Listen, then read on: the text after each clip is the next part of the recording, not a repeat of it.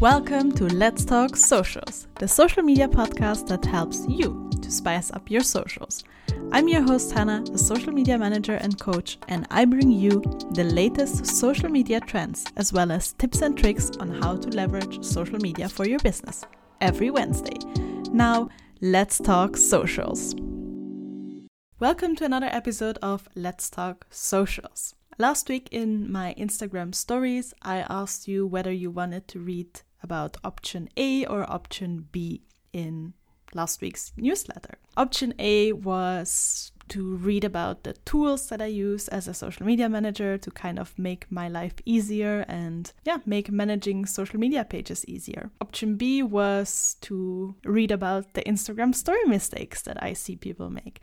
And the majority of people wanted to see the tools, so that was what last week's newsletter was all about. But I, of course, couldn't disappoint everyone who voted for the story mistakes. So this is why you're getting a full episode on all the mistakes that I see people make and that I think are keeping them from getting more clients on Instagram. This episode could easily be a 2-hour episode if I were to talk about all the story mistakes that I see people make on Instagram. As you can imagine, I spend quite a lot of time on this app and on other social media platforms as well. And I see similar mistakes all the time. I'll try to summarize them a little bit and choose the ones that I think are the ones that are really keeping you from getting more clients from Instagram. The first one is that you don't understand the purpose of stories and their place in the overall social media strategy. Now, I won't go into all too much detail on that because I teach this exact framework in my paid coaching program that is going to launch in February, and I think it wouldn't be fair to the students that are going to enroll in it to tell you everything here for free. But here's what you need to know. Stories are meant for the middle and mostly the lower end of the sales funnel.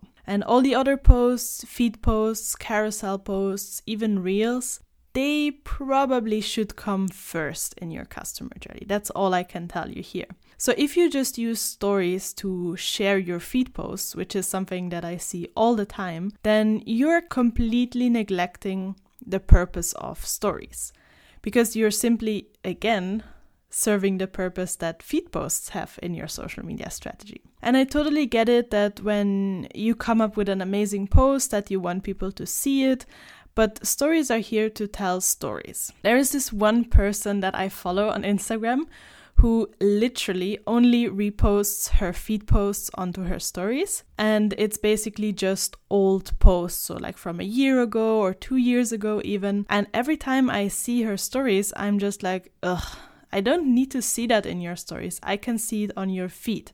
If I'm interested in seeing your posts, then I will go to your feed and read them there.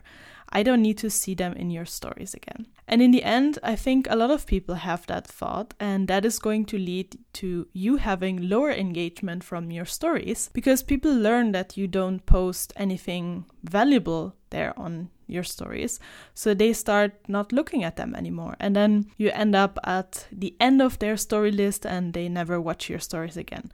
And then you have the problem of low story views. And then, of course, you get not really encouraged to post more stories because, you get 10 views or something.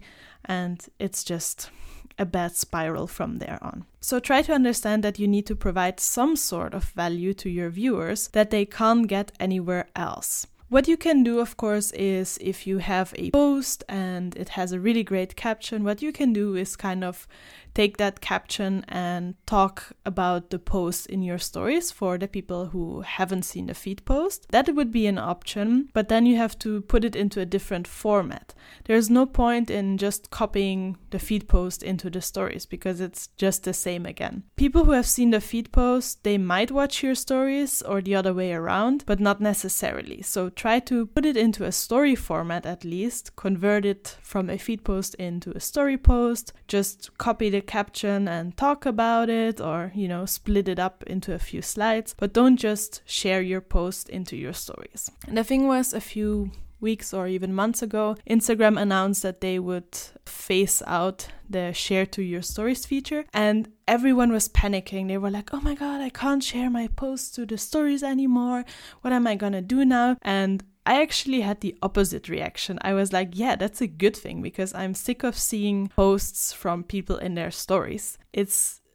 It's really annoying me, actually, because I feel like a lot of people don't take the time to come up with a story strategy, and then they just repost their feed posts in there, and that's not what stories are here for. I'm not saying you can't share any posts in there. I see a lot of people that use this feature quite well, that they talk about something and then they're like, look, I actually saw this post from this other person and I really enjoyed it and I thought you might enjoy it as well, and they kind of talk about it still and give a bit of extra value to their audience or provide their opinion on the topic. And that's a good way of using that feature. But to just repost your own feed posts, I'm not such a big fan.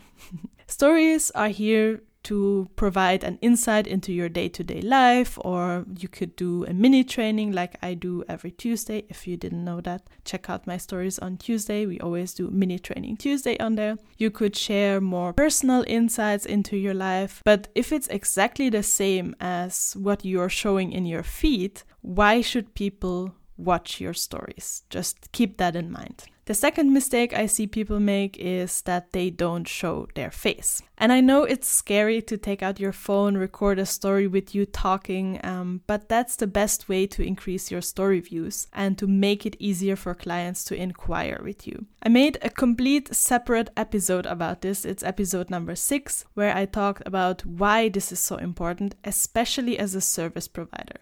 So definitely listen to that one as well if you haven't already. But basically, it all has to do with risk. Buying a service is more risky than buying a product that you can simply return or ask for a refund, which means that if you are a service provider, you need to put in more effort to gain someone's trust, right? And how are you going to do that if you don't even show your face? I mean, let's be honest, would you hire someone to, write your website copy or design your website, do some graphic design for you, even manage your social media pages, if you have never seen that person's face? I mean, there are so many faceless corporations out there, agencies and all that, but I think the advantage that you have as a small business is that people can connect a face to it.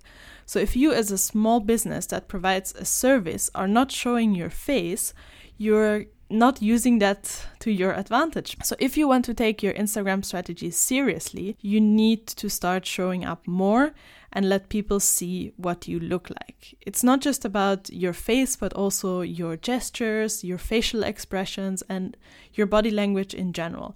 That really helps with building trust. Another reason why showing your face is so important is because the human brain is drawn to other human faces. So when someone is swiping through stories and it's all just photos, videos, or reshared feed posts, let's be honest, without people maybe, then suddenly there is a face, someone talking, someone, using their hands to talk. The brain of the person who is watching will be drawn to that. And voila, you have their attention. And that is what it's all about nowadays. The attention spans of people are getting so short, they decide within milliseconds if they want to watch your story further or not.